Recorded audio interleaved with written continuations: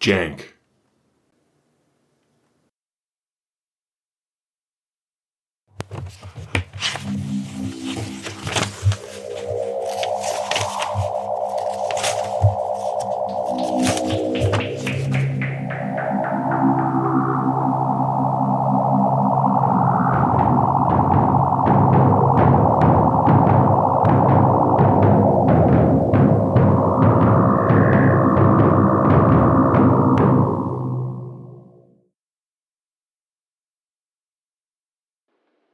Man lives in the sunlit world of what he believes to be reality, but there is, unseen by most, an underworld.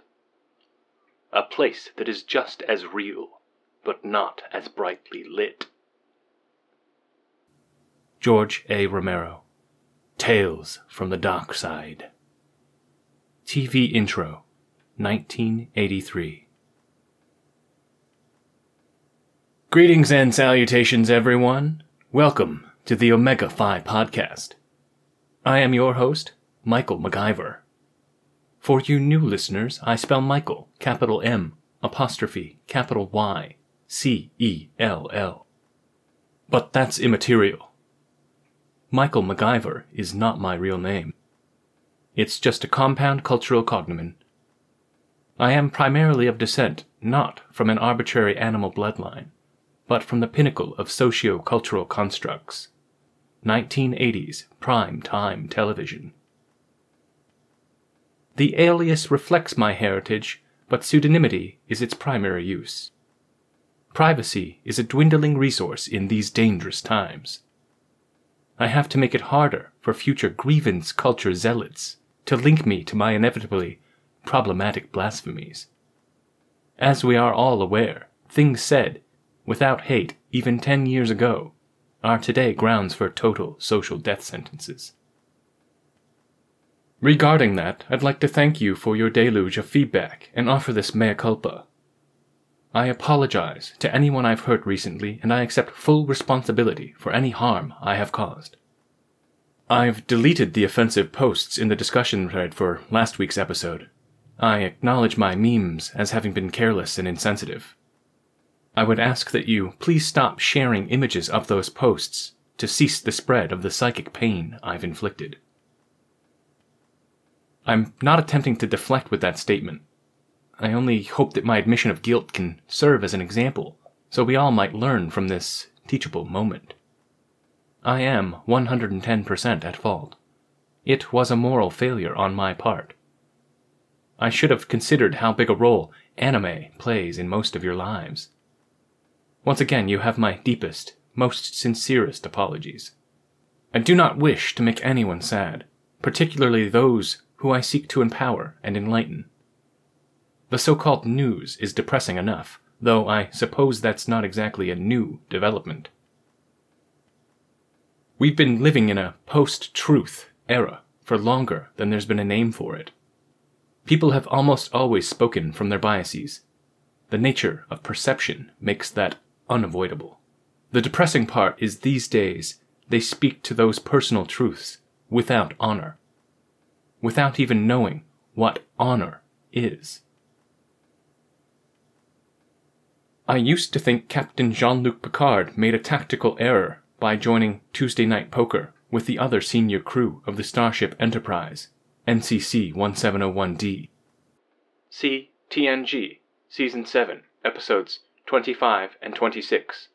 All good things. My first impression was Picard would not have a chance against the other players. Data was an android with perfect recall and the ability to compute probabilities. LaForge, a cyborg who could see through cards. Troy, a telepath. Riker, a teacher of poker masterclasses with a smugness level over 9,000. And Crusher had recently psychologically dominated Jean-Luc by leading him on for years, then friend-zoning after his first romantic advance. See TNG, Season 7, Episode 8, Attached. On multiple levels, he was at a disadvantage. However, when I considered Worf also had a seat at the table, my perspective changed. Worf, an adherent to the Klingon honor culture. Worf, son of Moog. balanced that broken game on the strength of his honor, and, I suppose, the fear of table flipping, but mostly it was honor. And so I ask myself, what is honor? I mean, beyond a dictionary definition, what is the experience of honor? Today's episode is an attempt to delve into what honor means to me.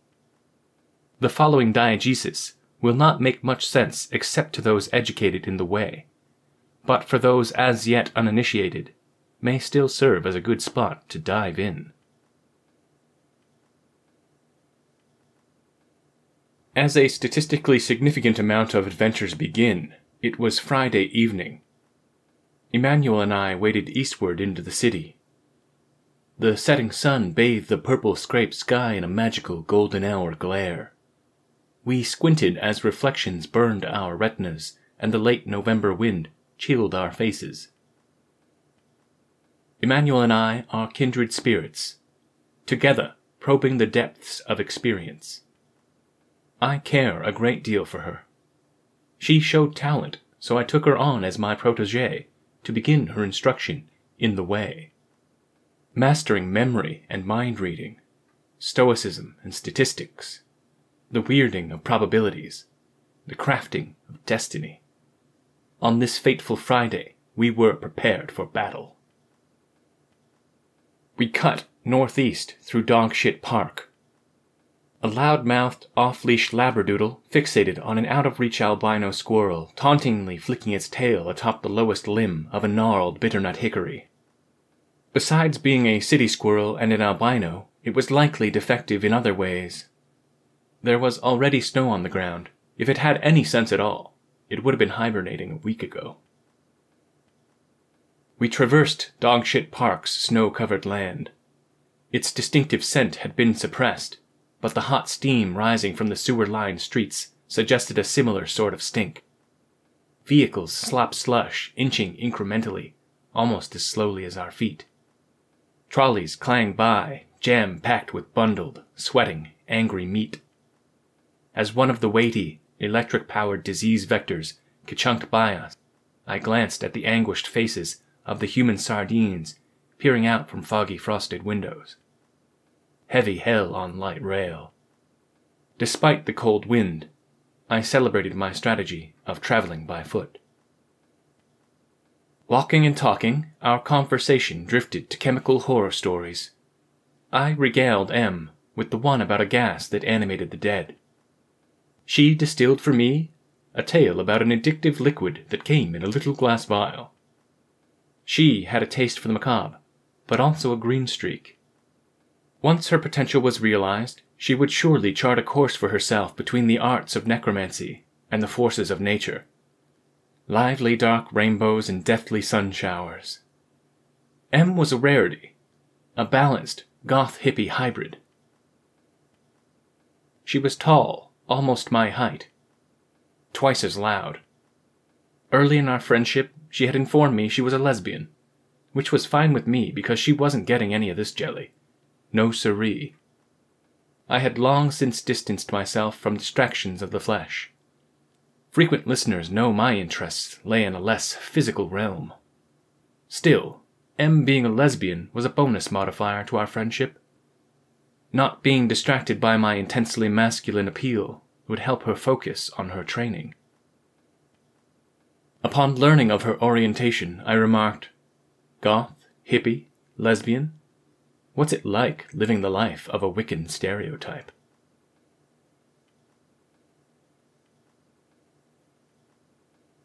We arrived early to the temple. As we ascended the staircase to the arena, the nasal roar of battle mages rose. In the upper air, the thick, hot scent of thought sweat mingled with the smell of books.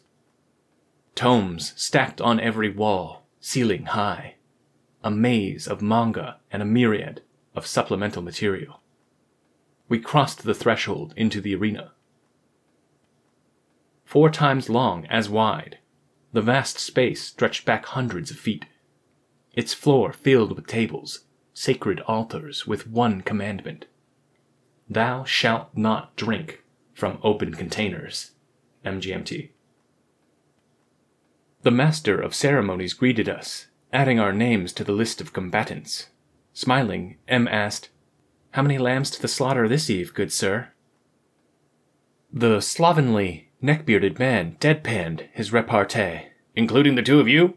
He paused with comedic timing, then continued. "So far, we've got 27. He smiled as he collected our registration fees, saying, "The tournament will soon begin."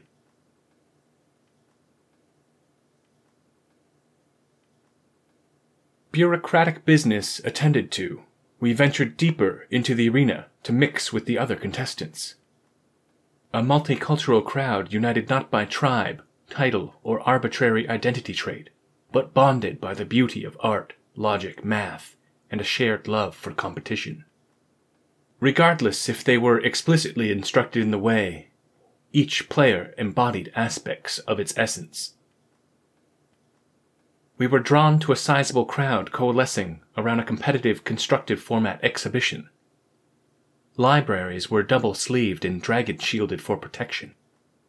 The battlefield was cluttered with permanents, tokens, artifacts, enchantments, and lands. Some of the cards priceless. We looked down upon what appeared to be two control mages facing off. One old, one young. Both lost in concentration, juggling the increasing complexity of their decision trees and probability matrices. The old bald one collected sweat from his brow with the back of his left hand. He wiped it dry, up, then down the breast of his corduroy vest. "Pass the turn," he said, leaving all of his resources untapped. The younger player began his turn, announcing, "Untap, upkeep, draw." Fresh face focused, his eyes enumerated his available resources. He compulsively adjusted the order of the cards he held in his hand. I knew this behavior. Augmented a bit by Adderall or Asperger's, perhaps both. He was definitely running through permutations, trying to decide if this game was his to win or his to lose. The kid came to a decision. He tapped his mana and meekly announced an enchantment spell, laying the card in the middle of the battlefield. "I'll allow it," said Baldy. The kid's enchantment resolved into permanence, boosting the stats of his army. "Move to combat phase," he said, adding, "Response?" Baldy shook his head in the negative, then casually reordered the 4 remaining cards in his hand, suggesting he had at least one line of play, or was bluffing and had nothing. "Declare attackers," said the kid, turning a cluster of 7 soldier tokens sideways. With the additional power granted by the anthem effect of the enchantment he had cast, he was representing lethal damage. Baldy grinned, drawing 6 mana from his lands. He cast an instant spell, punctuating each word of its devastatingly simple effect. "End the turn."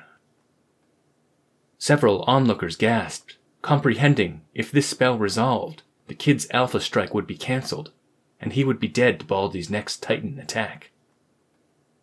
The kid coolly drew mana from his lands, produced a card from his hand, and responded, "Mana leak."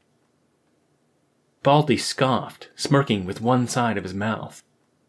He tapped 3 more mana, attempting an imitation of Sean Connery from Highlander, or perhaps Zardoz. He said, "I'll pay your price."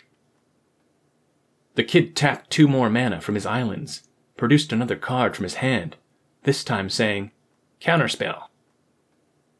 Baldy responded by tapping 2 islands of his own, tossed a card atop the growing stack, and said, "Leak your counter." Having only 2 mana left, the kid could not plug the leak. But he tapped his remaining islands, produced another counterspell card, and said, "Counter your leak." Baldy frowned, pursed his lips, and stroked his goatee. He set his remaining 2 cards, face down on the table, and glanced at the orientation of his D20.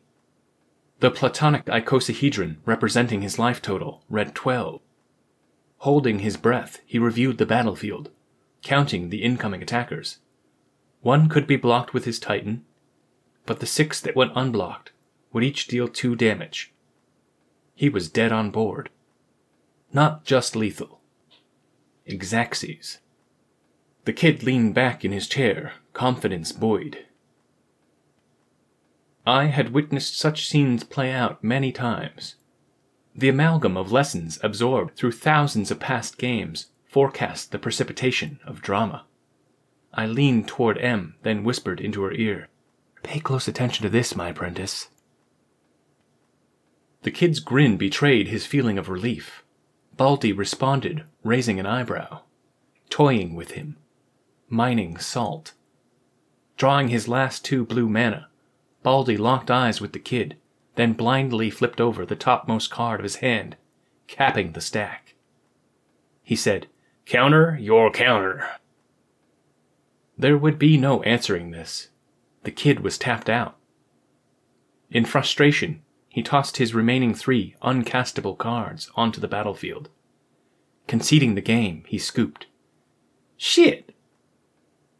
The crowd cheered with oohs, ahs, laughter, and applause. Baldy unbuttoned his vest, putting his hands on his belly, jovially whooping like a sadistic Buddha. "Geez," said the kid.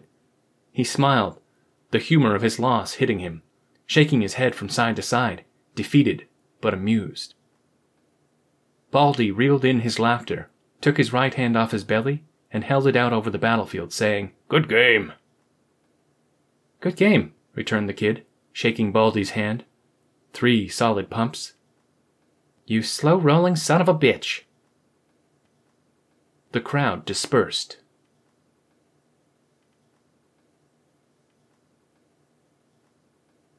I spotted Leonard Skeltel at the trading tables.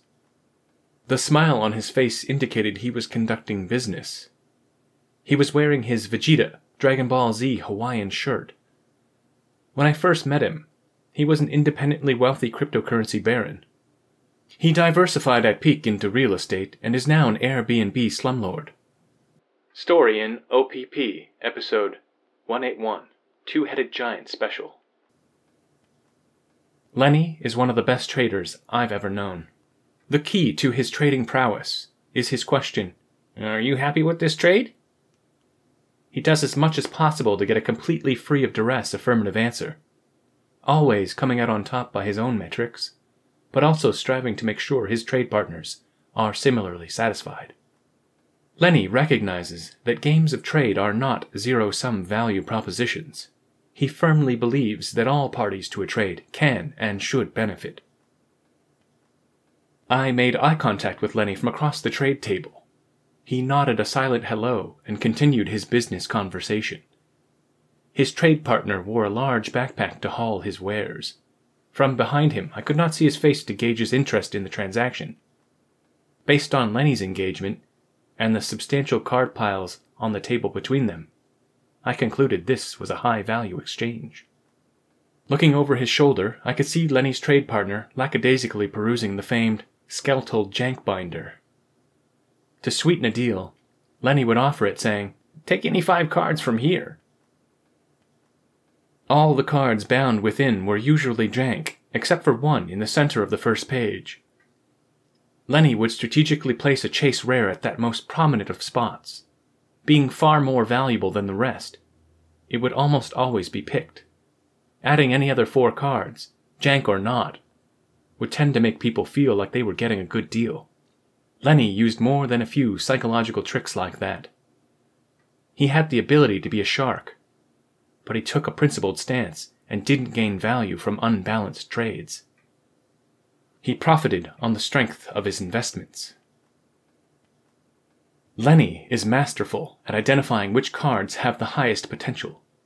For most players, complexity is too high to predict what cards will define the top-tier deck, let alone which will beat the best. Len's picks were so often correct they warped the local metagame. He had stopped making his want list public because local speculators were using it to pump up prices ahead of demand. Watching Lenny effortlessly complete a massive trade, I wondered if treating his want list as a dangerous secret was yet another one of his value-altering psychological tricks. After all, the best way to spread information is to infuse a forbidden quality to attract curious minds. I suppose it didn't matter if he was manipulating us. Everyone was thankful to make a deal with Mr. Skeltel. They shook hands, finalizing their trade. Lenny's trade partner gently slid a stunningly beautiful gold card into a pink sleeve. He proudly inserted it as the centerpiece on page 2 of his binder. Its text was too far away to be legible, but I recognized the art of the multicolored mythic rare. It was one of my favorite new cards. A solid acquisition. I already had a playset. Cards of mythic rarity were a modern addition to the game. Before their introduction, the only 3 acknowledged production levels were rare, uncommon, and common, excluding foils and promos, of course. Those 3 standard rarity levels varied depending on set size, print run, reprints, etc., but were present in consistent ratios in every booster. Combined with the gold standard of the reserved list, this consistency anchored the trade value distribution to the player base. Mythics, however, only appearing in about 1 out of every 6 packs, ballooned the sale of boosters and led to depression of prices at the lower rarity levels. They alleviated stagnation, but the economic divide of the player base was deepened. Bulk commons became almost worthless, while chase mythics became extremely expensive. The community pushed back against the artificial inflation. Rarity-restricted casual constructed formats emerged and thrived, further increasing the size of the player base. So despite its downsides, corporate greed and mismanagement ended up perpetuating the way by making it scale economically.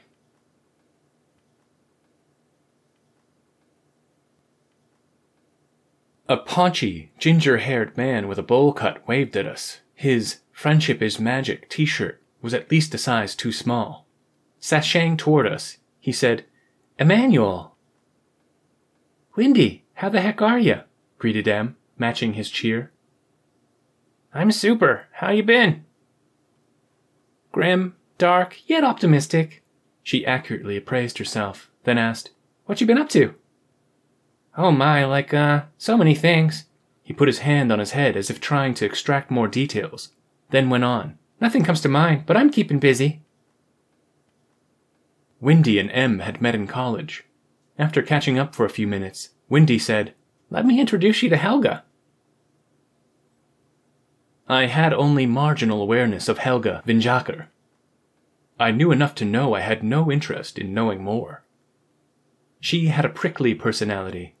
I couldn't decide if she was nearer to being a prison shot caller or the lord of an incel harem. Not that I think ill of incels. I use the term descriptively, not pejoratively.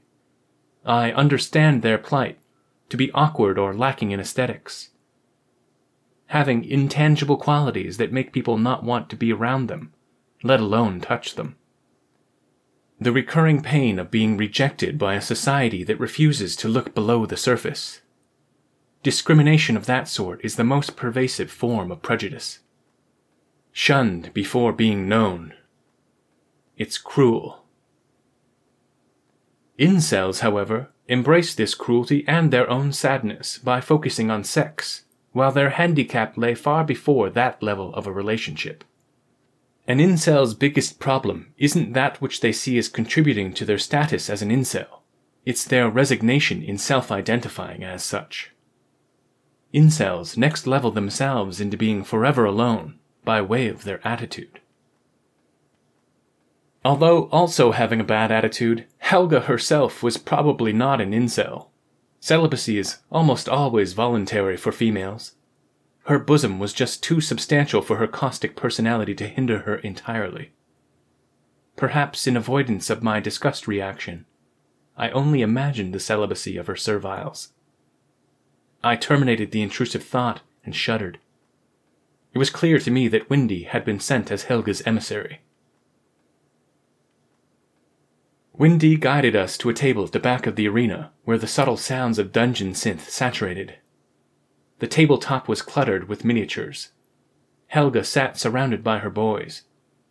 She opted to forego a greeting. Fixating her gaze on Em, she asked, "How long have you been a player?"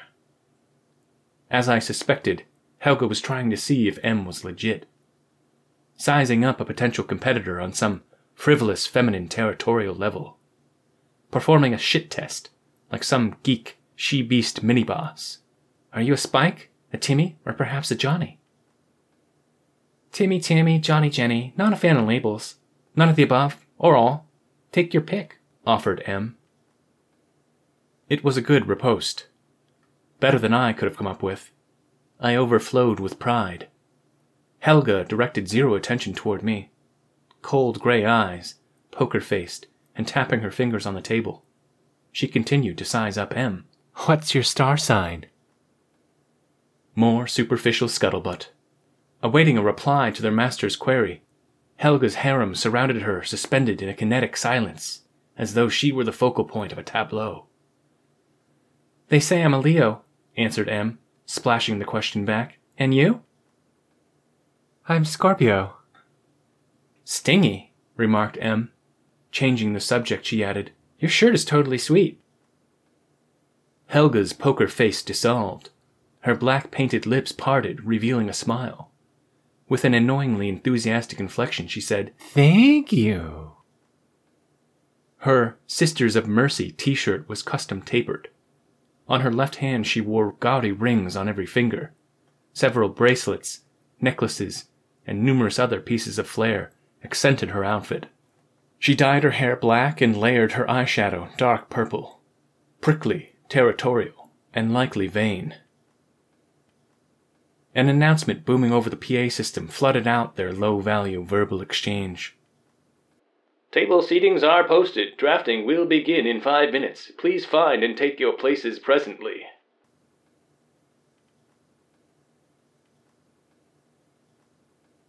Em and I were assigned to different tables. 3 unopened packs of 15 cards were stacked in front of each drafter in their pods of 8. As per rules, silence is to be maintained. Direct communication is not permitted during the draft. Each competitor was in a state of quiet contemplation, but not just because it was a rule. Drafting is an important level on which we play.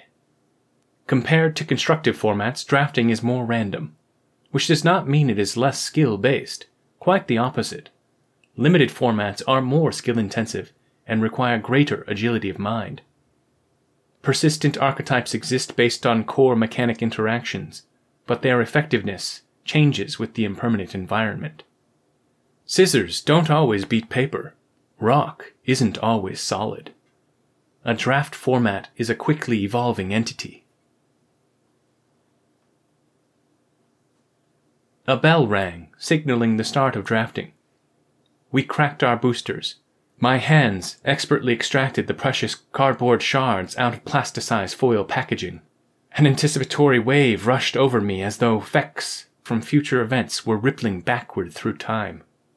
My heart pumped excitedly, and an alert calm surged the main line to my core. The smell of the cardstock hit my nostrils and resurfaced a memory of my first time all those years ago. The Way had summoned me. Lunch hour after math class, in the halls of high school, while the cool kids opted to smoke cigarettes in the vacant lot adjacent to school grounds, we played. We the few. We the brave. For that story, OPP, episodes 71 to 73, The Riddle of Cardboard. I had been a player for almost a quarter century before I recognized the higher dimensional order.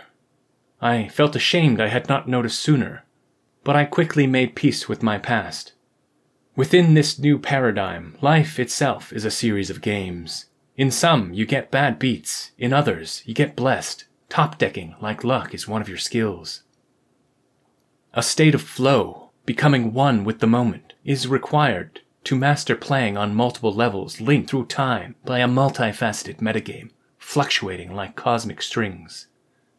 Form constantly shifting. Every component gradually swapped out and replaced anew. A fifth-dimensional ship of Theseus. By certain definitions, the game is even more alive than its players. This deceptively simple game obeys commands, but it also gives them.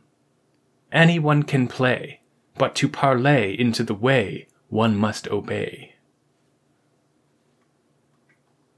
I know that sounds like hyperbolic nonsense. I'm sure by now some of you regular listeners might suspect what I am describing to be a symptom of my recent head injury. OPP, Episode 137, Oblong Data. Indeed, brain damage may be a contributing causal stream. However, I have only gained insight. I speak in near-religious abstract, because no greater metaphors exist in language for me to convey the concept. There is no single mind or entity commanding the will of the way. Its intentionality is visible only to those of us open to really looking. Not for a meta-meme made manifest, but the opposite, a nascent ethic on the verge of autopoetic self-birth. Speculative as it is, I strongly believe what I am describing to be real. But I digress.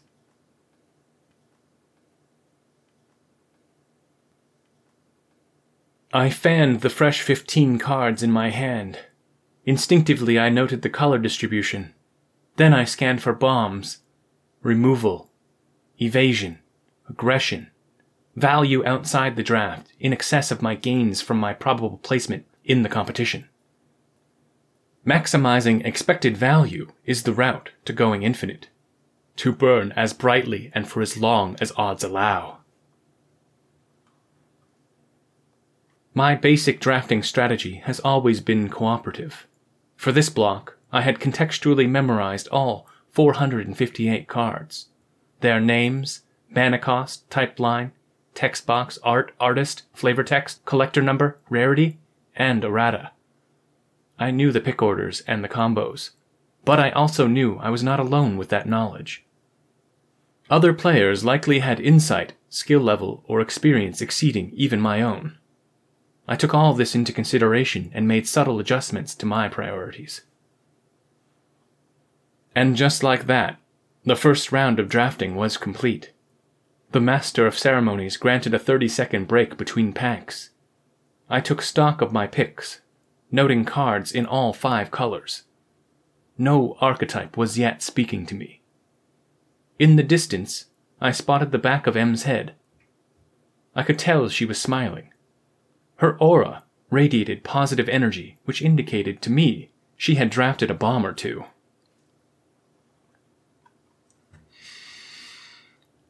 I refocused myself, cracked pack 2, removed the token, picked a card, and then passed to my right. My selections, face down in a single pile in front of me. I attempted to compose my deck mentally. The cards passing through my hands blurred together in a prismatic whirl. Their 2D sheen sang to me holographically.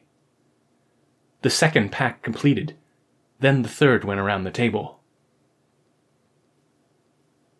The trickle of cards into my pool ceased and deck construction began.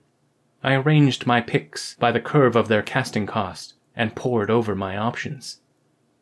Hearing the colors, a current of card song stirred up past drafts. My brain set itself to work differencing datasets. The moist computer filtered and distilled a shapeless perspective for my mind. Like most things that exist, I can identify its components. I can identify the rules under which it operates. But there are more than just those 2 levels of analysis. The thing itself relates to things not directly linked to its constituents or behavioral reality. Human phenomena are mere disturbances on the surface of our reflecting pool reality. The source of those disturbances extends into a realm unimaginable. Something that is beyond language. Something that withdraws from any attempt at a complete analysis. The way's gestalt is not grounded upon dichotomies of instinct, serendipity, signifier, signified, subject, object, component, function, field, particle, or any shallow spectrum of human thought. Again, I digress.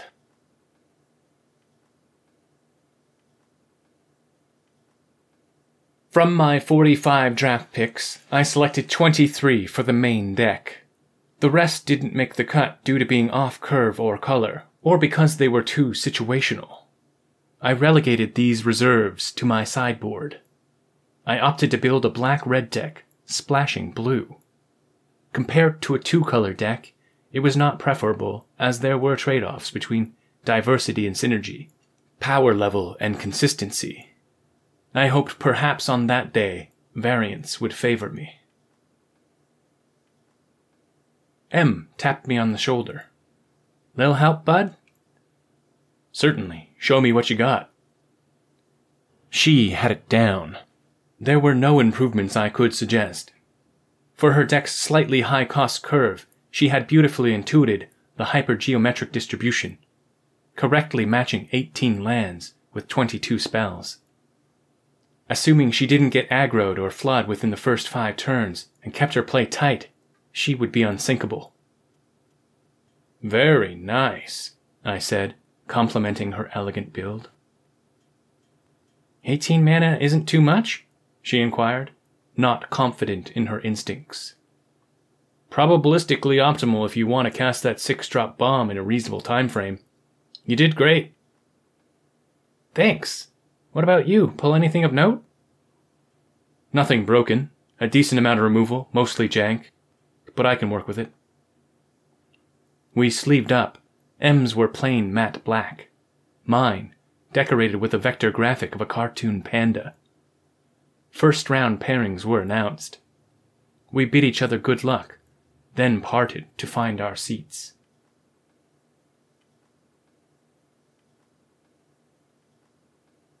Awaiting my first opponent, I closed my eyes and focused on my breathing. The seriousness of the competition decreased the chatter in the room. If you listened closely, you could hear order emerging out of chaos. The soothing hiss of distant waves breaking, only distant because my thoughts pulled me away. I acknowledged each and dismissed them, but one kept tugging at me. The game had been simplified, streamlined, and made more accessible. That was good. But like every idea, every invention, anything at all of beauty or majesty, discovered or created by mankind, control was usurped from the people. Middlemen had inserted themselves, artlessly and without love. Seeking to profit parasitically, they diluted it. The corruption was gradual, generationally style-guided, superficially diversified and nerfed, functionally refined but homogenized on unconscious aesthetic levels. It had become entirely too glossy, inoffensive and inert, a product like so many others. And yet, deep within its cardboard and plastic prison, below the ink, suppressed beneath the infinite weight of the bottom line of a corporate consumer capitalist overlord, the way persisted. Indomitable.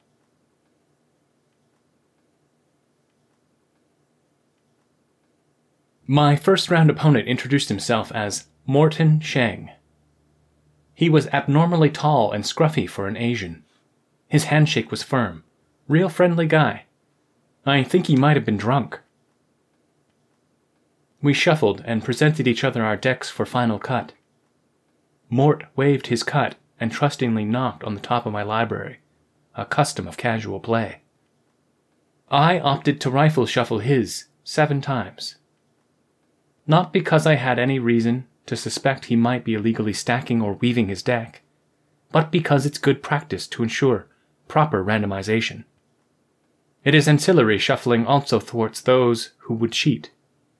I insisted he shuffle my deck too. In online simulations of the game, shuffling was automated by algorithmic pseudo-random number generation. That was an indisputable improvement over the cardboard version. But something about its virtual incarnation was dry. Without the mutual absorption of small talk, smack talk, battle banter, bluffs, and tells. Without the harmonious feedback loops between the mirror neurons of 2 brains attempting to recursively model each other to gain a competitive edge. Without those things, the way could not be navigated. Additionally, if not for the social interaction of face-to-face matchups, I would probably be a deranged hermit. Now, our first game was close, but I finished off the round rather quickly. 2-0 in the best of 3. Our match went to me. I thanked Mort for the game. With time to spare, I went to watch M play.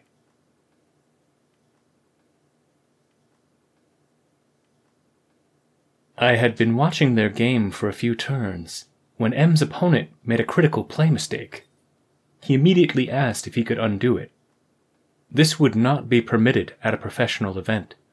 But this tournament was a Duelist Convocation International, sanctioned competitive event conducted using relaxed, regular rules enforcement level. Such determinations were left up to player consensus. I observed my mentee, wondering what her response would be. She waved her hand over the battlefield, motioning to allow it. Their game was made better for the both of them. And she still won. Takesies backsies was another advantage of playing face-to-face. My gaze drifted away from M and washed over the crowd. Out of the sea of faces, my eyes met Helga's. She was looking at me, observing me. What business did she have staring at me? I looked away, feigning a sudden, attention-requiring task as subterfuge. I didn't have time for her disturbances. Holding my breath and counting to 10, I down-regulated activity in my amygdala. Worf's words of wisdom came to mind. Thinking about what you can't control only wastes energy and creates its own enemy. Early in Game 3, after one of M's removal spells resolved, she paused for an extended period, not to shilly-shally, but to think through a few lines of play. Her opponent asked her a simple yes or no question, to which the answer was obviously yes. M affirmed, then her opponent put his hand on his library and said, "All done?" It was a classic psych-out. Neuro-linguistic programming is widely recognized as pseudoscience, and thus game rules permitted his car salesman-like persuasion tactic. He had tried to plant the suggestion she announced the end of her turn. It was a good try, but M was far too strong-minded for tricks like that. "No, I think I'll enter my combat phase." She declared an attacker and swung for 2 points of unblocked damage, then paused again. This time only pretending to think deeply. 30 seconds passed before she facetiously faked forgetting to end her turn, saying, "Oh yeah, Moops, you can go now." Epic troll. I walked away assured of her dominance.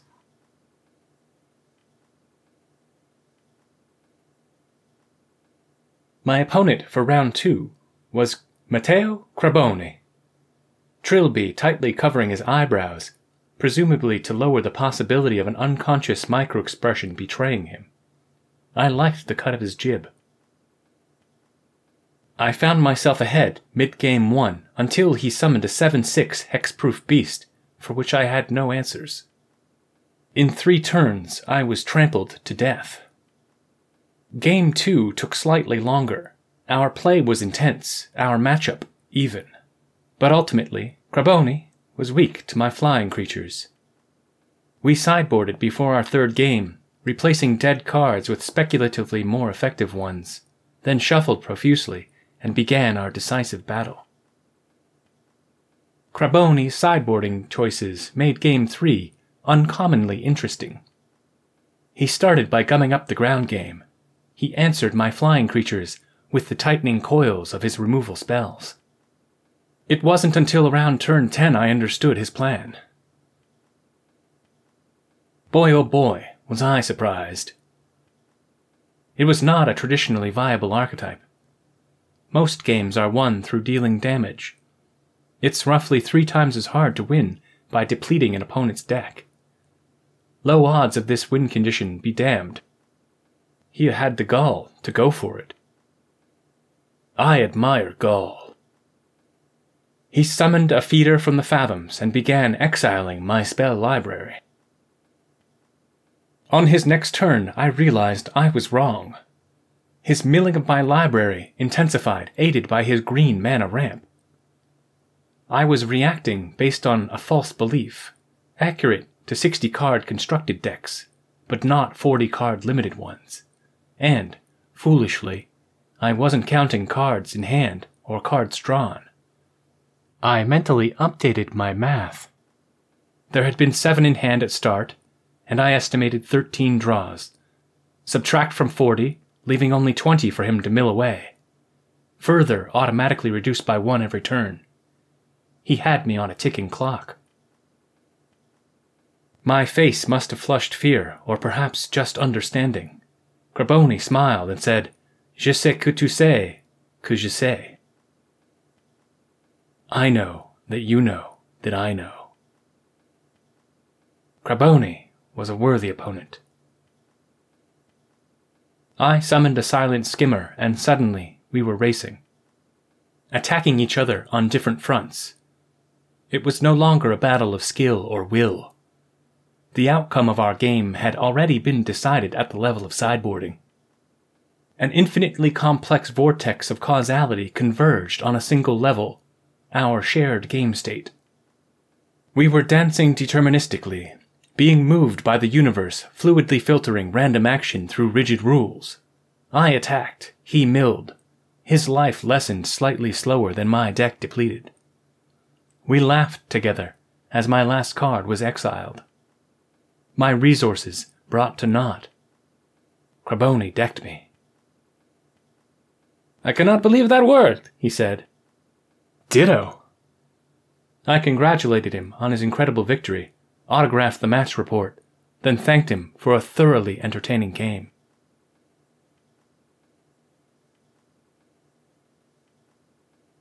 The ecstatic experience of the previous match had me reverberating. I felt myself floating at the fringe of a lucid dream, alert for out-of-order execution of reality's narrative, paradoxical dualities and causeless effects, upstream perceptions, opportunity knocking. Things unintuitive at the level of reality our base logic inhabits, unintuitive but not unknowable. For example, quantum non-locality and superposition. The collapse of the wave function is the point where our models of reality cross-fade. With effort, training, and devotion, we can grasp such alien concepts. Our ability to conceive of other logics emerges from a superliminal space in our consciousness. Given adequate information and the right perspective, we can balance chaos and order. We can learn, create, and sail the seas of existence with meaning.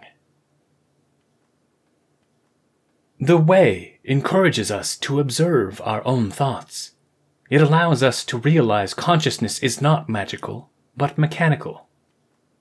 Self-awareness is an off-label use of our ability to play the most dangerous game, to track prey and avoid becoming prey. Our capacity for metacognition results from the evolution of survival itself.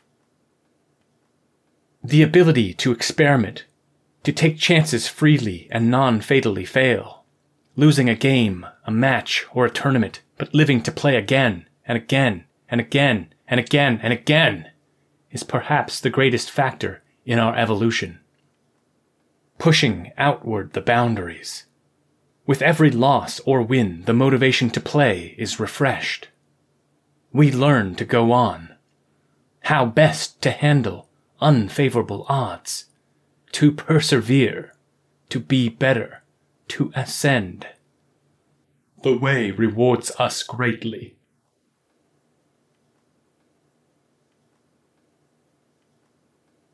"I'm undefeated so far," said M. "Nice. I won my first match, lost my second. To Mill." "No way. Really? That can work?" "Evidently, yes." There was a disturbance in her aura. M seemed distant. "How's your deck playing?" I asked. "Every time I draw my 6-drop bomb, I win. Forgot to attack once, didn't matter though. A few mistakes, nothing fatal."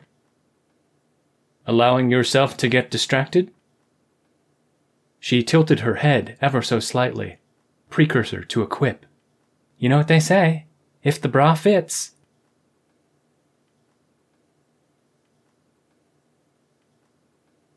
The third round began.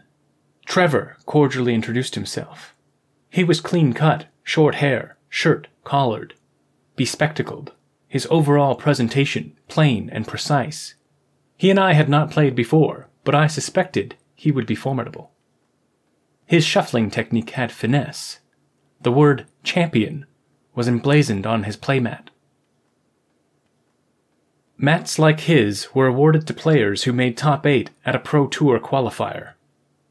Anyone can get lucky and win a round or two at professional level competitive events, maybe even 3. And the luck can go the other direction.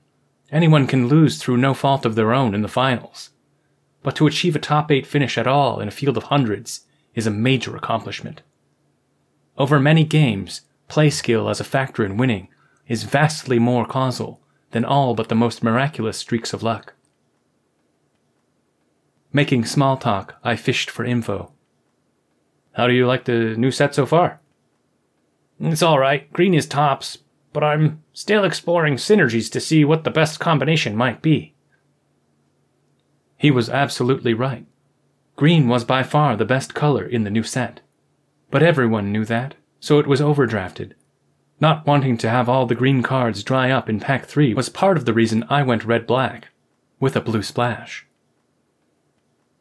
Maintaining tight tactical control over his perceptions of my skill level would prevent him from accurately assessing my ability and would make it more likely I could exploit the difference in any estimation errors on his part. Giving him no actionable information, I emptily agreed. Yeah, green is solid this time around.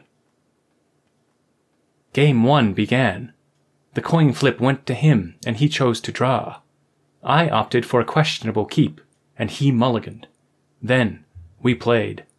Swamped in mismatched colors, mana screwed, I lost. We saw a lot more of each other's cards in Game 2. His skills were polished and his deck was slick. If I misplayed, the match was his, so I paced myself, thinking through every move. I repeatedly reordered the cards in my hand, hoping better lines would emerge. It was a struggle. Helga's harpy-like laughter rose out of the white noise of the crowd, breaking my concentration. Yet again, she distracted me. I didn't turn to investigate whatever had her screeching. I breathed in deeply through my mouth, then exhaled evenly for 45 seconds through my nose. Bringing my attention back to the battlefield, I focused intently on my game. I found Trevor very hard to read. I had to act based on probability distribution maps to recognize diminishing returns and avoid failures to capitalize. The outcomes of games often hinge upon developing the ability to read if one's opponent has it, and learning when to ignore that instinct. Training oneself to reflexively next-level one's opponent with every play. 25 hard-fought turns later, our battle ended. I barely won. Time was running short for the round, so we swiftly sideboarded, shuffled, then started Game 3. Sadly, I lost my notes and don't recall most of it, but I do remember everything after extra turns was called. And I always will. In overtime, turn 0 of 5, he played the card. Unconscious currents absorbed by my senses mixed and gelled into a new understanding. Trevor was the same person I had seen trading with Lenny before the draft. His back had been toward me then, so I did not see his face, but I saw the table in front of him. I saw him insert a card into a pink sleeve into the center position on page 2 of his trade binder. The card he placed on the battlefield between us appeared to be the same one. A rarely seen phase of the game presented itself. An opportunity to transcend the cards and play at a new level. If I was careless, he could counter with a steadfast denial and win. But if I played it right, a new achievement could be mine. I said nothing. In just 2 turns, this card would give him the match. My eyes darted back and forth between the upside-down gold-bordered card on the table and his gray eyes hiding behind stylish, horn-rimmed glasses. Thin lenses, barely corrective, if at all. I questioned myself. Could I be wrong? What were the chances I happened to see that exchange, be paired against him, and he decide to cheat? What would I think the chances of such a sequence were I experiencing these events from his perspective? Was this just a fluke? He must have interpreted my pondering as despair. He smiled smugly, then prompted, "Response?" Gleaming white, orthodontic perfection, his precise look gained a Boolean property. He was false. I had seen beneath his surface. My rationality was racing against rising anger. I would have to decide on an action post-haste, lest I risk my emotion putting me on a less optimal course. I politely probed. "Pardon me. No offense intended. I don't normally ask things like this. But did you draft that card?" "Yes," he said unblinkingly. I clarified. "During this draft?" "Of course," he snapped. Pointing to his backpack, I said, "Well then, surely you won't mind showing me the other copy you have, in the same color sleeve, center position, page 2 of your trade binder." Without hesitation, he said, "Sure." My chest welled up with an emptiness as he extracted the binder from his bag. My anger readied to transmute into shame. If another copy of the card was found, I'd have to apologize and would likely concede our game. He slowly flipped open the binder, casually turned the first page to reveal the second. Centerpiece. Empty. It was now his turn to respond. I wondered how he would play it. More denial seemed likely, but perhaps still off balance by my questions, or dazzled at how I even might have known so many specifics of his moral transgression.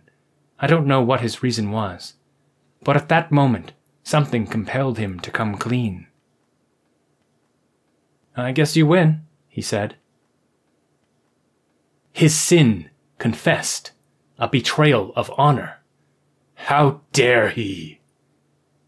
My bubbling anger justified, explosively decompressed.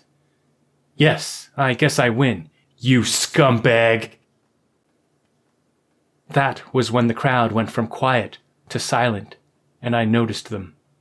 The match being in overtime, we had a few spectators. I wasn't sure how long she had been watching, but Em was behind me. Testifying to the moment, she said, "Tisk, tisk, tisk, you don't fuck with a photographic memory." She was exaggerating, but I went with it. "It's my gift, it's my curse," I growled, disapprovingly shaking my head as I collected my cards, clearing our desecrated game's battlefield. Having won the match by Trevor's disqualification, a part of me was happy, but that emotion did not compare to my roiling rage. I crammed my cards into their box, my dice, pad, and pen into my bag.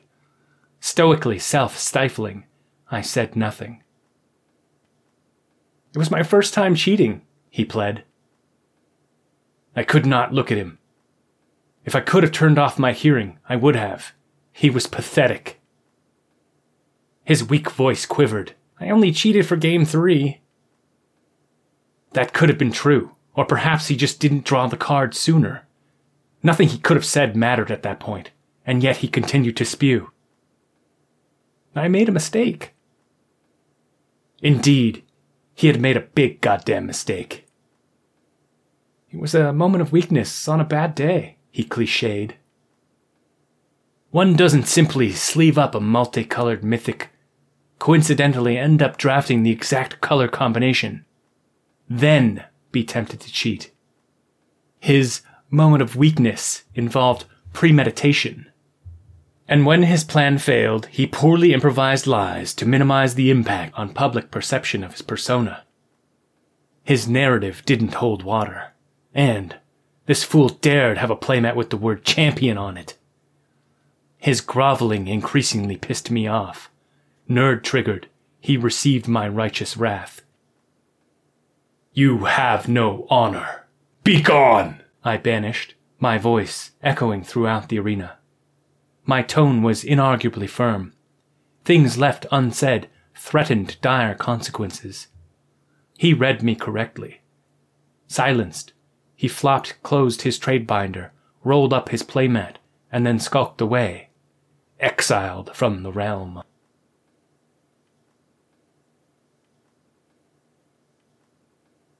My anger diffused. I was left only with pity and compassion, for he had never known true magic. I held hope he would realize the error of his ways, embark on a voyage to redeem himself in the eyes of the part of him that sees his faults. Based on this moment, perhaps he would take responsibility for his life and the lives of those he loves, expanding his personal network of care, improving himself and the world around him. Maybe he could shape a vision for his future, surpass his squalid substrate, and address the abyss within. In time, he could be redeemed, afforded indulgence, penance, or other such prescriptions from a repairer of reputations. But he would have to earn his honor. Unlike respect, honor cannot be given, and it is never owed. Respect is a social construct. Honor is an intrinsic quality. Self-respect requires a duality. Honor requires a oneness, a transcendence of oneself. To experience honor is to orient toward the light. To turn away from that light is to lack honor. To be dishonorable is to embrace the darkness of being. Is what we call honor the way? No, but honor is surely its guiding light. To know what honor is, one must experience it. One must feel the warmth, peace, and joy of its presence, or be subject to the sadness, shame, and emptiness in its absence. The closer I get to conveying a description of the meaning I feel, the more it shifts and evades illumination. Fluid in this moment, I wonder what it is I am even doing here. Yet again, I digress.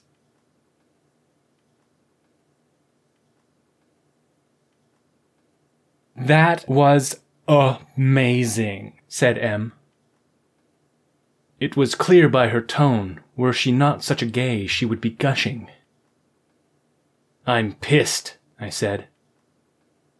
I've never seen you emote before. It's great, she laughed. Ha, thanks, I guess. I'm still undefeated, but I'm going to drop now. Ah, yes, the old 3-0 drop, said nobody ever. What? Why aren't you playing the last round? Gonna take off early, catch a ride with Helga. I see. She says I'm an old soul. Gonna go to her house, get my tarot read. I had been off in my estimation of Helga. My sense-making apparatus reshaped my previous misconception, providing a new understanding that fit better than the old. I have much to teach you about women, I said. Yeah, right, she giggled. I'll see you next Tuesday, bud. Don't forget to use a dental dam, I advised. I went on to win my next match, finished 3-1 for the night, 6th out of 31. Word of my mythic rarity level victory saturated the community. It is now common false knowledge I'm some kind of trading card game Sherlock Holmes. But I do not have a photographic memory. Events flowed as they did, because as a follower of the way, I was open to it. I allowed beauty to catch me, ornate cerulean pearl in the center of her forehead, accenting battle-ready crustacean carapace. Shimmering, cold bluish-green, scaly skin. Sexy, alien, and dangerous. A piece of lore eludes me. Do merfolk nurse their young? I suspect they must, otherwise her memories would only make aesthetic sense. Not to downplay the composition of the piece, that most vital clue. Gentle strokes of a digital paintbrush rendered her confident and powerful. A tidal force alluringly dripping, the bident of a god tightly gripping, perched upon a loyal kraken, thick tentacles glistening. She was indelible in my hippocampus. The night prior, I had expelled a quantity of precious bodily fluid while thinking of that very same card art. It's possible what has happened to me happens to other cells within our human bacterial culture. In most cases, such a mutation in the way one interprets reality would likely prove fatal to the individual undergoing the change. That is but one reason I insulate myself from the reactions of a world which is increasingly hostile to heterodox thoughts. Am I a prophet of a new, non-theistic religion? I dare not speak that thought into being to those who know me. My knowledge of the fate of prophets precludes that particular strategic folly. My mutant intuition tells me that if my mutation is to spread, I must first ensure my survival. The prophets of old sowed their infectious thoughts only to those who directly interacted with them. Their revelations, recorded centuries later, grew to be twisted and truncated. My transmission vector is several magnitudes more potent. What I broadcast to the world shall exist uneroded for all eternity. An excess of digress.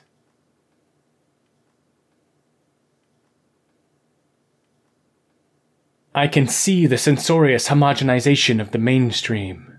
I will not look away from the cascading cultural catastrophe, and I cannot unsee those swept to the margins. People will tire of an unbalanced game. Our corrupt societies will dissolve, turbulently torn asunder by their own excess. I do not dread fear, fright, or stress, nor do I have what we call faith. My reality is not anchored, for I float toward the way. We are all adrift in a system of filtered realities. These ways of seeing prescribe us powerlessness.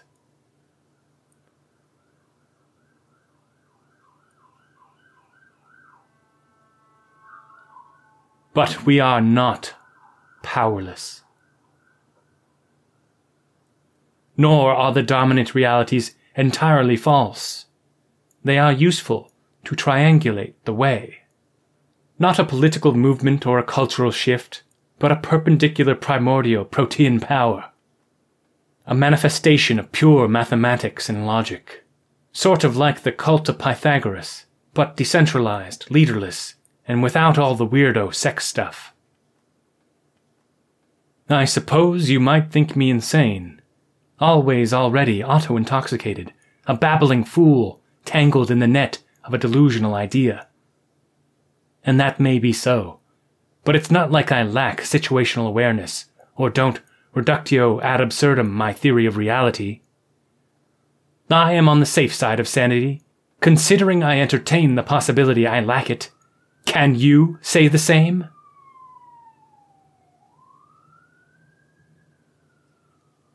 Sane or not, we wait for a sign, biding our time at all levels of society, acquiring advantage and authority, solidifying control over our collective game state. Our goal might remain nebulous and ephemeral, but the aspect of import is not in achieving specific ends. It is in living lives of total, absolute preparedness, expecting the unexpected when we least expect to expect it. We wait until strategy dictates action. Then we shall act cohesively and decisively, with honor. It is up to us to salvage the system from its sunken place. We are Legion.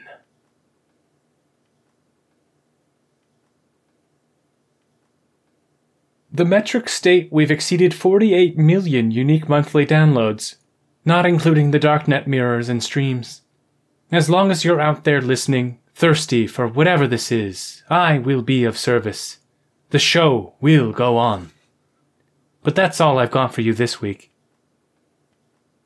Next week is the 8th annual Ask Me Anything episode, so please send your questions to m.ycellgYVER.MACGYVEAUD+AMA@gmail.com. Don't forget to like, sub, ring that bell, comment, recite the ancient incantation, then complete the ultra captcha to prove you are almost surely human. You've been listening to the Omega Phi Podcast, episode 389, The Honor of Scumbags. Until next time, I'm your host, Michael MacGyver, Emergent Undefined Archbishop of the Omni-Universal Algorithmic Divine. First in, last out.